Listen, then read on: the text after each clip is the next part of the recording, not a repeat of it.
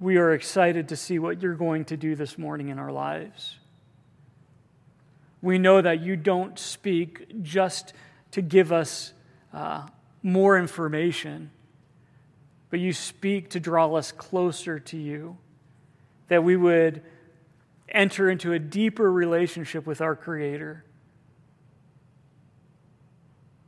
Lord, I pray that as we study your word, God, that the areas in our lives that we're holding back from you, we're fearful of you touching and working on and shaping and molding, I pray that today would be a day of freedom, that we would learn that the only true freedom is abiding in you, following you, allowing you to be the one who orchestrates all things in our life.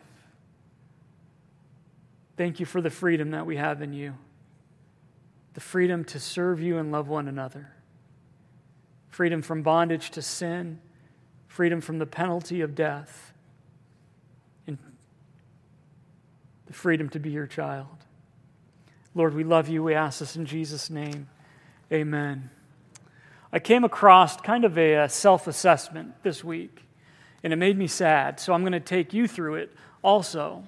If you would take a look at a scripture that I think we're all familiar with, 1 Corinthians chapter 13. You can open in your Bibles. We'll have it on the screen as well. 1 Corinthians chapter 13, the chapter that's known as the love chapter. I call it the character of Jesus chapter. But if you look at verse 4, read it quietly with me. Love suffers long and is kind. Love does not envy, love does not parade itself, is not puffed up, does not behave rudely, does not seek its own, is not provoked, thinks no evil, does not rejoice in iniquity, but rejoices in the truth, bears all things, believes all things, hopes all things, and endures all things. And then we read, love never fails. I want to just ask a favor. Take the word love and put your name in there. And let's read it. Now, obviously, don't say Dan. Say your name quietly to yourself. Dan suffers long. Dan is kind. Dan does not envy. Dan does not parade himself. Dan is not puffed up. Dan does not behave rudely. Dan does not seek his own. Dan is not provoked. Dan thinks no evil. Dan does not rejoice in iniquity. Dan rejoices in the truth. Dan bears all things. Dan believes all things. Dan hopes all things. And Dan endures in all things. See my wife shaking her head. How does that feel when you read it that way? Which ones seem the most outrageous to you when you put your name in front of them? See, here's the reality. If we are impatient, unkind, envious, boastful, proud, if we treat others as if they have no value or our value is greater than theirs, if we're self-seeking, if we're easily angered, if we're always keeping record of wrongs, that is not Jesus. That is our flesh. That's not our new identity in Him. That's the old man. If we're deceitful, if we're always thinking the worst of others, if we have no hope, if we give up on things when they get hard or when we're inconvenienced, that is not Christ living through us. That's the old man. That's our flesh. And that made me sad. Because as I read 1 Corinthians and I think about the nature of Jesus Christ and His character, and then I look in the mirror and I see how distant I am from who He is, I begin to wonder, how do I reconcile what I know about myself with who God says that I am? How do I reconcile the person I look at in the mirror every morning and who God's Word says that I am? Well, let's talk about that for a second. Who does God say that we are? In Ephesians 2, we learn that we are God's handiwork, created in Christ Jesus to do good works, which God prepared in advance for us to do. In 2 Corinthians 5, if anyone is in Christ, he is a what? New creation. Old things have passed away. Behold, all things have become new. In Galatians 2, Paul writes, I have been crucified with Christ. I no longer live, but Christ lives in me. The life I now live in the body, I live by faith in the Son of God who loved me and gave himself for me. He goes on in Galatians 4 and says, we are no longer slaves to sin, but we are sons and daughters of God. And then in Romans 8, no, in all these things we are more than conquerors through him who loved us. Do you feel like you're more than a conqueror this morning? Romans 6:4, therefore we were buried with him through baptism into death, that just as Christ was raised from the dead by the glory of the Father, even so we should walk in newness of life. So where's the disconnect? This is hard. So much of Scripture is self-authenticating, meaning we read it and we're like, yeah, that's humanity. When God's Word describes the world that we exist in, it's self-authenticating. We don't read something that simply isn't true about the world around us, but sometimes when I read about who God says that I am, I struggle with that. So what's the difference? How do we reconcile those two things? And here's the key word, Ephesians 4:1. You might have just picked it up in Romans 6:4 also. Paul says, I, therefore, the prisoner of the Lord, beseech you to what? Walk. Walk worthy of the calling with which you were called. Walk. The work is done. It is finished. It's time for us to walk. Look at what Paul's saying there in that first verse. I, therefore, if you want to take your pen, if you're a note taker and you don't mind writing in your Bible, you might just want to write chapters 1 through 3. Because that's what Paul is saying. Therefore what? Well, therefore in Ephesians 1:3, because God has blessed us with all spiritual blessings. Verse 1:5, because we are adopted children by Jesus Christ unto himself.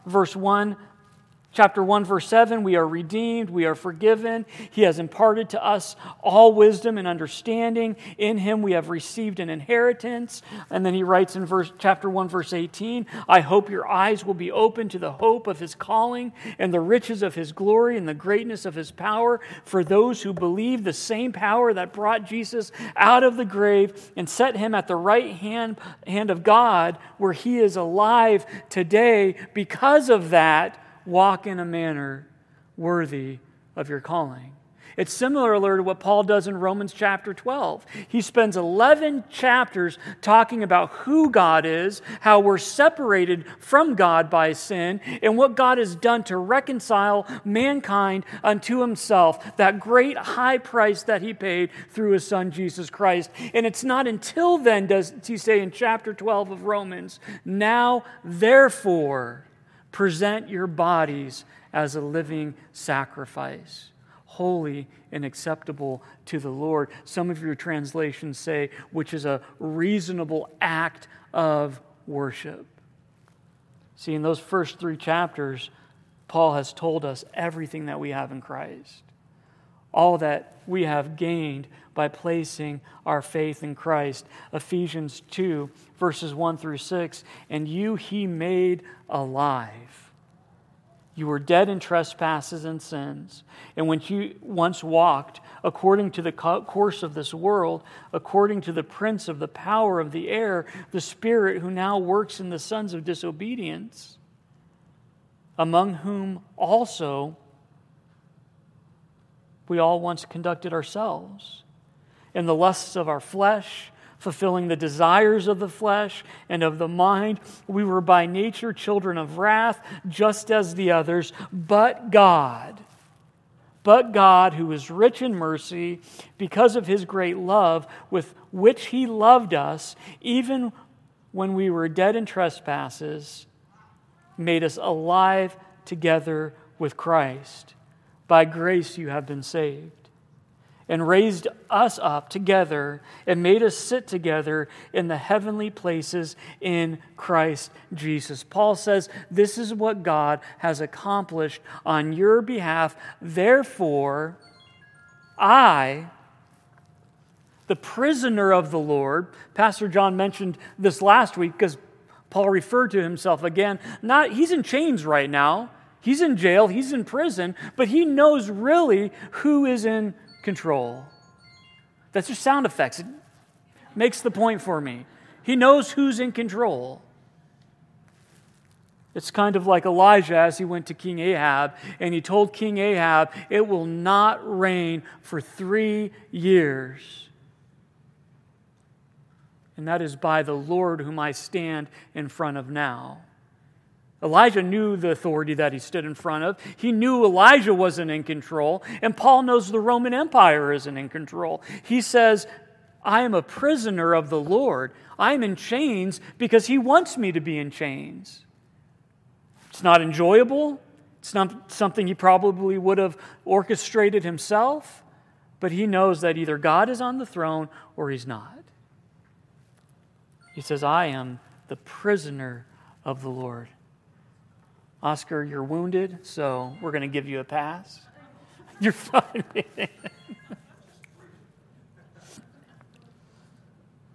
I, therefore, the prisoner of the Lord. And then he begs the body of Christ. He says, I beseech you, and here it is, to walk worthy. Now, we hear the word worthy, and I think many of us think earn it. Walk in a way that earns it, that makes us worthy. But that word worthy, it means weight. In the way that Paul's using it, it's a counterweight. Walk in a way that signifies, that equates to the calling with which you were called. Let me put it this way. Imagine just an overgrown jungle. And someone has gone through and cut a path for you. They have taken a machete, they've cut through that jungle, and not only that, they've illuminated for you. They've put torches all the way down this path. And now all you have to do is walk down that path. Would it make any sense for you to close your eyes and to start swinging a machete as if the path has not already been cleared? That's what Paul's saying. Walk in a manner that's worthy of the calling with which you are called. Walk in a way that signifies, that reflects the work that God has already done for you. God has cleared the path. He's illuminated that path. It's our responsibility to now walk. Again, let me give you Romans 6:4. Therefore, we were buried with him through baptism into death, that just as Christ was raised from the dead by the glory of the Father, even so we also should what? Walk in newness of life. We are a new creation. All that's left is to learn how to walk in it, to look in front of us, to take the path that's well lit in the way that has been cleared and walk in it. Think about what Jesus said to the paralytic man after he healed him. It's an interesting use of words here. He didn't simply say, get up and walk. What did he say? First, he said, your sins are forgiven. Now get up and walk. What if that paralytic man looked at Jesus and said, no, I can't. I can't walk. I've never been able to walk. I was born this way. I've been lame my whole life. I cannot walk.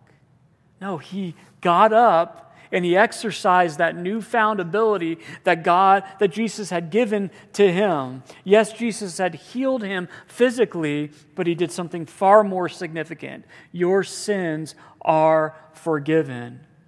What did he tell the woman who was caught in adultery? After all of the men came and accused her and tried to trap Jesus and said, the law says that we're supposed to stone her, what do you say? They were trying to trap him in either being a God of justice or a God of mercy. And Jesus, knowing their hearts, said, whoever's without sin casts the first stone. You're right, sin deserves death. The wages of sin is death. So you're right, she deserves death. And if you're without sin, then judge her. Cast the first stone. And we learn that from oldest to youngest, they walked away.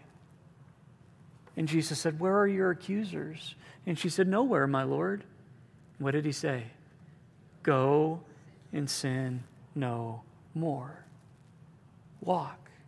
Walk in that newness of life. But I know what many of you are thinking. I've fallen so many times. I've fallen in the area of pornography.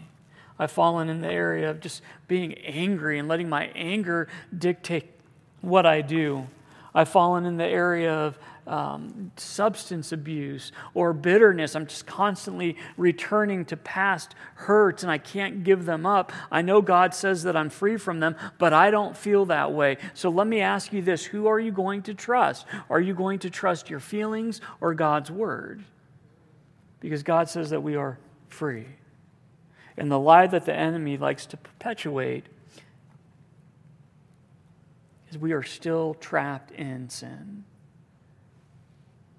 But guys, we have victory in Him. Romans 6:18, now you are free from your slavery to sin. Now you are free. And you have become slaves to righteous living. I get it because I wrestle with this. We've been lame for a long time. We've been, if you lived in rebellion against God for many years like I have, I know how to be paralyzed. I know what it means to have no control over my flesh. I know what it means to not be able to walk in the Spirit, and we get used to that, and we're so used to feeding that old man and serving that sinful nature, we don't realize we don't have to walk that way anymore when we find Christ, or better said, when He finds us, and He frees us. Ephesians 5:8, for you were once in darkness, but now you are light in the Lord. Walk as children of light. Colossians 2:6, as you therefore have received Christ Jesus the Lord, so what? So walk in Him. Galatians 5:16, I say then what? Walk in the Spirit, and you will not fulfill the lust of the flesh. And then Galatians 5:25, if we live in the Spirit, let us also walk in the Spirit.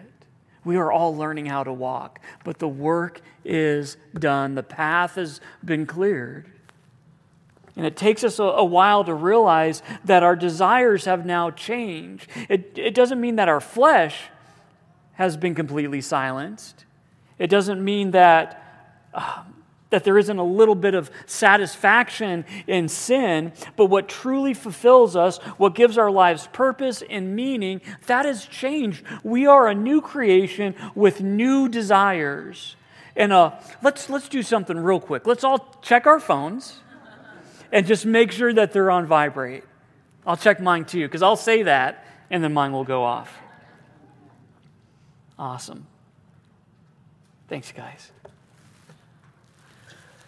So we're gonna approach this chapter a little bit differently. I don't want to get into verses 2 through 16. We're going to save those for next week. I want to begin with chapter 17 because Paul is teaching us how to walk here. He is explaining to us kind of the environment that we best learn to walk. And first, and I know you've come across these videos on YouTube and TikTok and all that stuff. If you have TikTok, we'll talk later. But How many of you have seen those videos, and it could be on any subject, gardening or working on your car, and it's 5 things not to do. 5 mistakes made when you're gardening, or 5 mistakes you make when you're meal prepping, or something like that. That's kind of what Paul's doing here in verse 17, where we're going to start this morning. If we want to stay grounded, and not in a good way, if we want to stay immobilized, if we want to look at the finished work of Christ and not allow that to be the finished work in our own lives, then Paul says this is how to do that. If you want to stay immobile, then just live like this. Look at verse 17. This I say, therefore, and I testify in the Lord. I want to pause here because there's a lie, and I think it's been around for a long time. But people who like to critique Scripture, they'll say that the apostles, when they wrote their letters, they didn't even know they were writing Scripture. They didn't know that what they were writing was going to be treated as God's word and God's authority for the church. Guys, that's a lie. That people have not read the Bible if that's what they believe. Look at what Paul says himself. I testify in the Lord. He is claiming the authority of God. He's saying what comes next, it's not my words, it's God's word. It's His authority. So, therefore, I testify in the Lord that you should no longer walk as the rest of the Gentiles walk in the futility of what? Their mind. Guys, this is where the battle begins.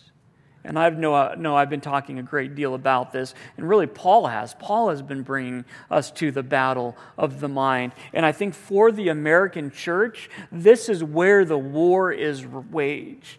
And I am going to stand on this soapbox for as long as I need to for myself and for the people I care about. We need to take back control of our thought life. We have freely given it over to our devices. Our devices dictate what we set our minds on.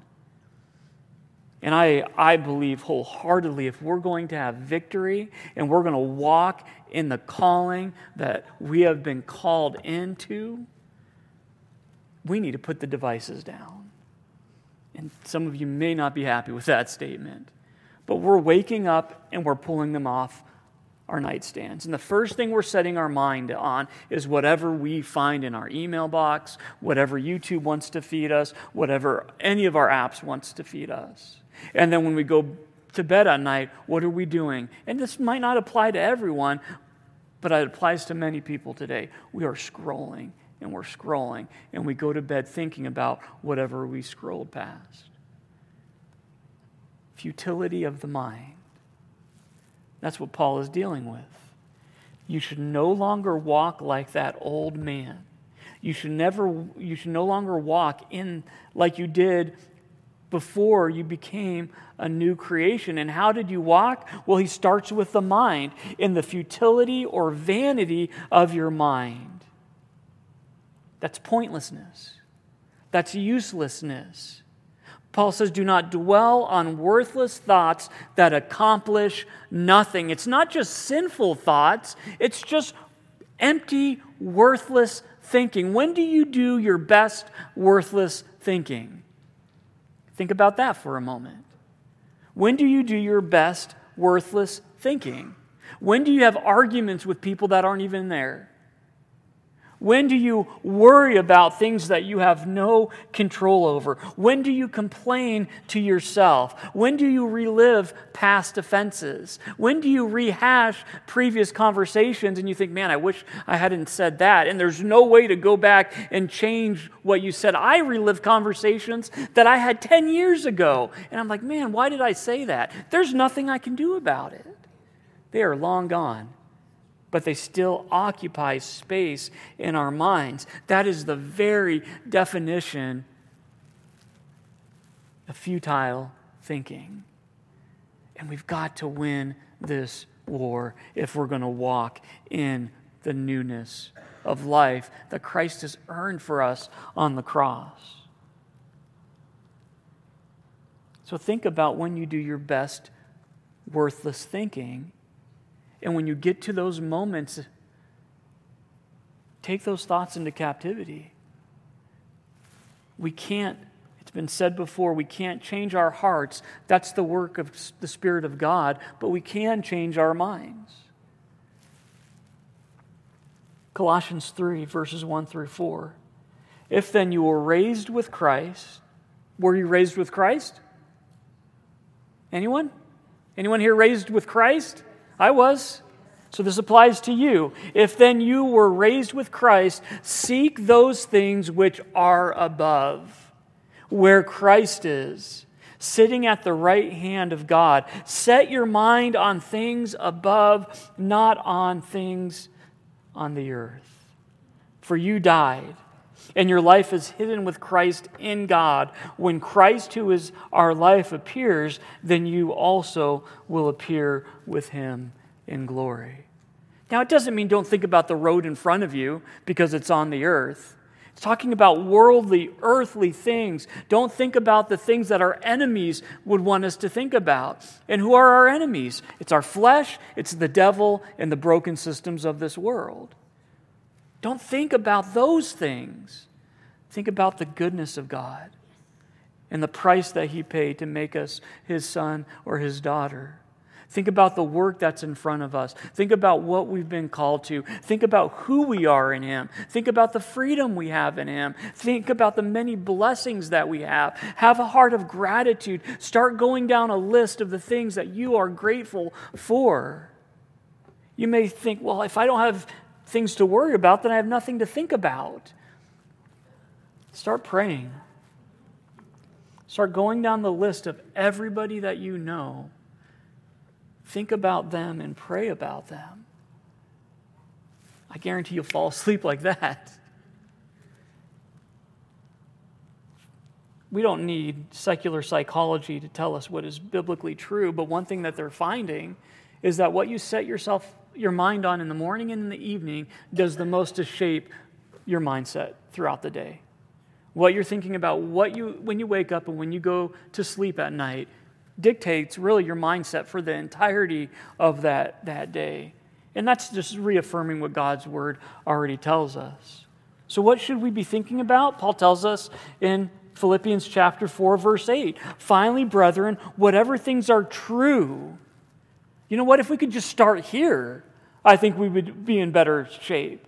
Whatever things are true, whatever things are noble, meaning authentic, whatever things are just, whatever things are pure, innocent, whatever things are lovely, whatever things are of good report, you have a good testimony, if there is any virtue, if there is anything praiseworthy, meditate on these things. That's what we should be thinking about. But here's the problem.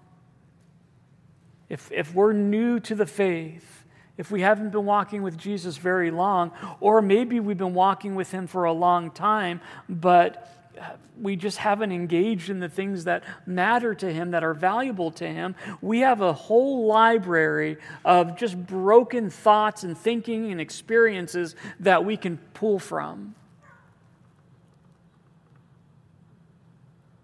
So where in the world can I find these things that seem so contrary to the world that I live in to think about? I feel like I'm making them up. I'm trying to imagine the goodness of God. I'm trying to imagine what is good and what is noble, what is true. I was born into a fallen world, and all I know is fallenness, and the people that were supposed to protect me, they harmed me.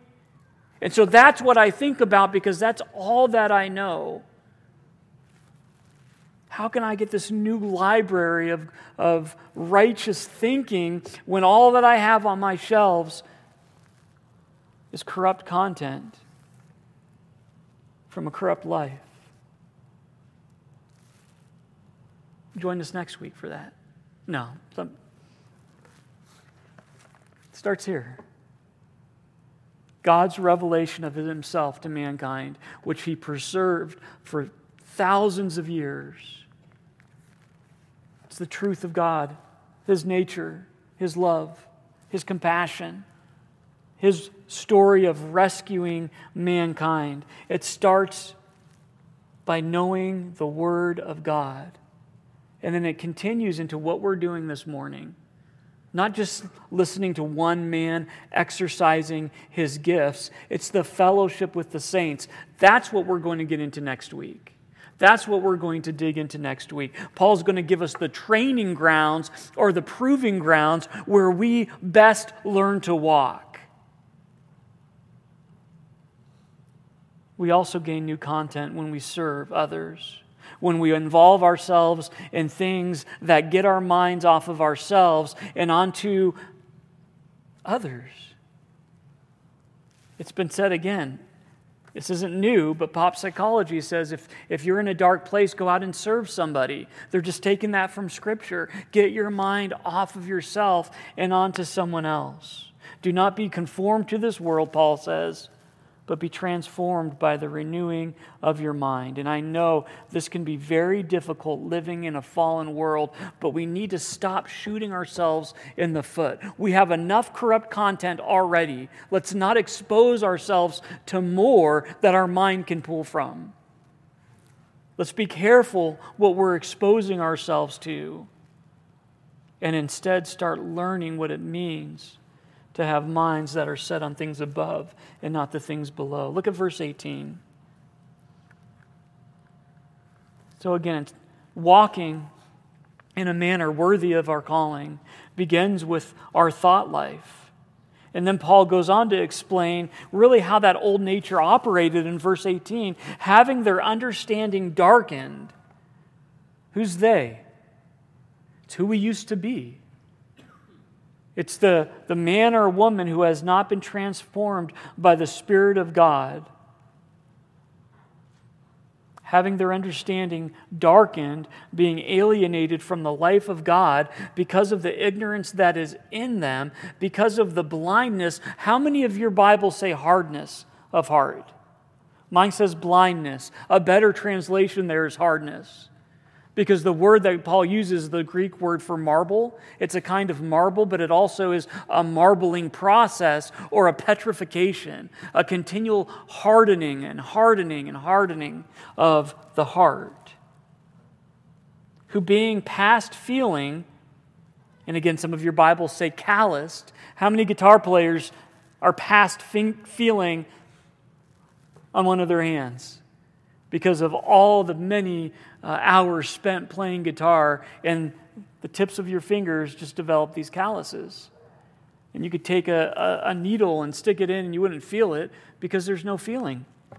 The many hours of thinking on futile things and rejecting the Spirit of God has left them past feeling, have given themselves over to lewdness, to work all uncleanness and greediness. So let's pause here for a second.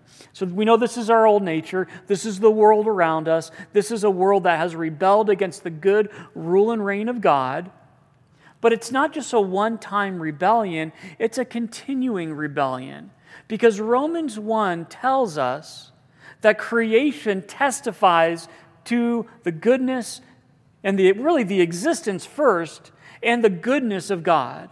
We can't live and operate in this world without looking around and thinking, okay, there's some order to it. We can study the human body and be amazed how intricate just one aspect of it, the human eye, defies all logic and all reason. And so what do we say as a people? Wow, what a glorious accident that was. That's a hardening of the heart. That's looking at something that's plain and true and defying common sense. Okay, everything around me that is a complex system has a creator, except for the most complex system of them all, the human body. That's callousness. See, there's an atheist by the name of Thomas Nagel, And I appreciate his intellectual honesty because it's rare that an atheist will admit to this. And he says, I want atheism to be true and am made uneasy by the fact that some of the most intelligent and well-informed people I know are religious believers. It isn't just that I don't believe in God and naturally hope that I'm right in my belief. It's that I hope there is no God. I don't want there to be a God. I don't want the universe to be like that. And he goes on to explain that a belief in God, that nobody approaches whether or not God exists without some form of bias.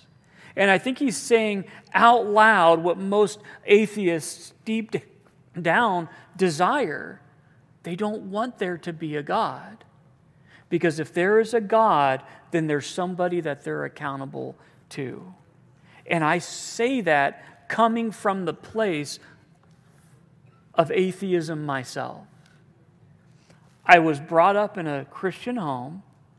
My mom and dad were not perfect, but their love for Jesus was evident, and they made the existence of God to me unnegotiable. Not because they forced it down my throat, but because they lived out their faith in such a way, I had no question in my mind whether or not God was real and that God loved me. But I didn't want that to be true. I wanted the freedom to live my life any way that I wanted.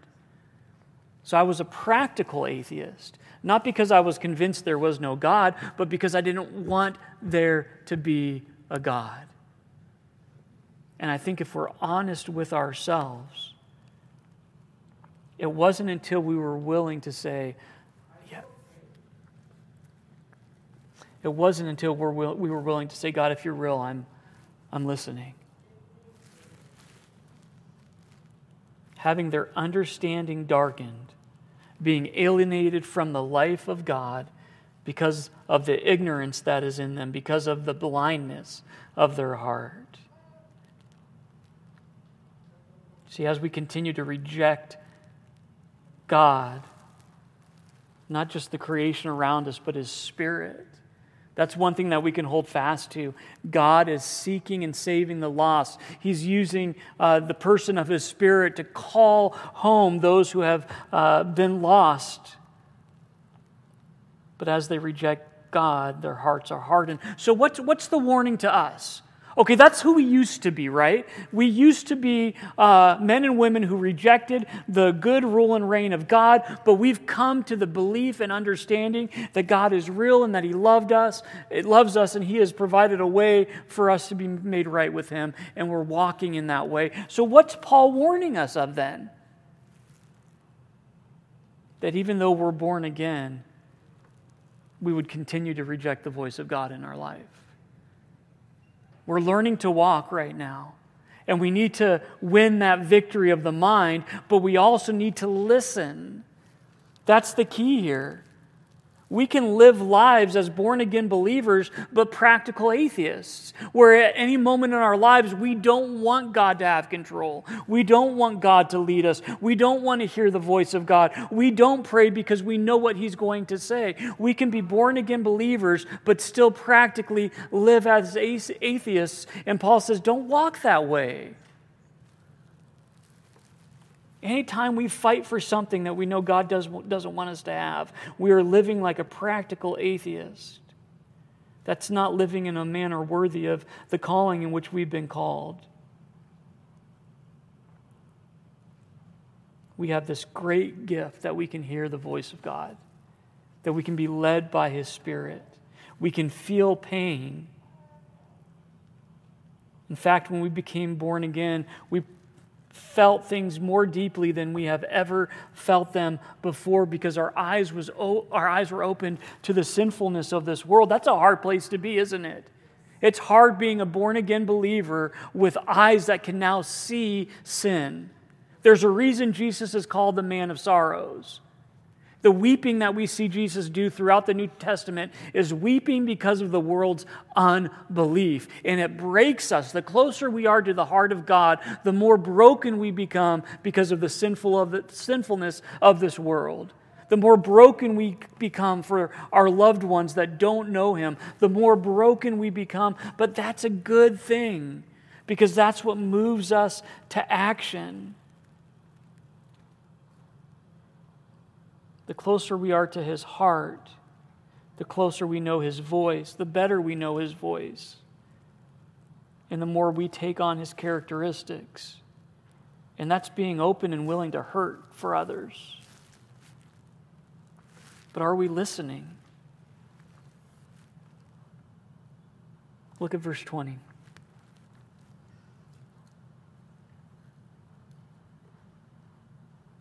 This hardness of heart, this unwillingness to yield to the will of God. Paul says in verse 20, you have not so learned in Christ. This is not what you learned from Jesus. If indeed you have heard Him and you have been taught by Him, as the truth is in Jesus, that you put off concerning your former conduct the old man which grows corrupt according to the deceitful lusts. And be renewed in the spirit of your mind, and that you put on the new man, which was created according to God in true righteousness and holiness. This kind of brings it all together, right? Leave that old man behind. Leave that old nature behind. Come to the decision that you are a new creation. Make a deliberate choice, a conscious decision when you're tempted into sin, or you're finding yourself in a place where you're rejecting God's direction. Come to a place where you say, that is not who I am anymore. Trust in what Jesus has done. See, when we cast that man aside, our minds are renewed. When we're finally willing to say no to the flesh, that is where the enemy loses his battle. Take off the old man. Walk in that new man. Walk in true righteousness and holiness that only comes from God. That's why when Jesus says in Luke 9:23, if anyone desires to come after me, let him deny himself and take up his cross daily and follow me. What self is he talking about? He's talking about the old self. Deny that old self. He has no power over you anymore. Pick up your cross, because that cross is a reminder that you left that old nature on the cross with Jesus. And now you get to walk in a newness of life. He pinned that old nature to the cross. It has no power other than what we allow it to have in our life.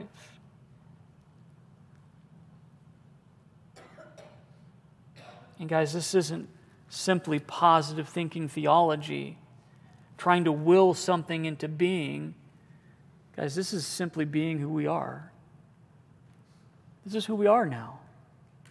But again, as a child learns to walk, we are learning to walk in this newness of life. Jesus said, no one who puts his hand to the plow and looks back is fit for the kingdom of God. We'll close with this verse, and then we'll share communion with one another. If you would open with me to Philippians chapter 3, verse 12.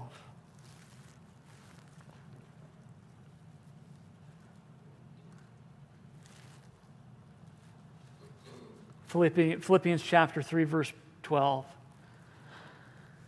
Paul writes, not that I have already attained or am already perfected, but I press on that I may lay hold of that for which Christ Jesus has also laid hold of me. Brethren, I do not count myself to have apprehended, but one thing I do, forgetting those things which are behind and reaching forward to those things which are ahead, I press toward the goal for the prize of the upward call of God in Christ Jesus. Therefore, let us, as many as are mature, have this mind. And if in anything you think otherwise, God will reveal even this to you. Nevertheless, to the degree that we have already attained, let us walk by the same rule. Let us be of the same mind. Not that I have already attained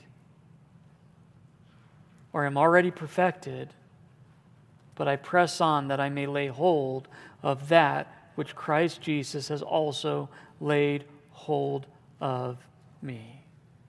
Let's pray. We'll have the worship team come forward. I just want to ask before we take communion together,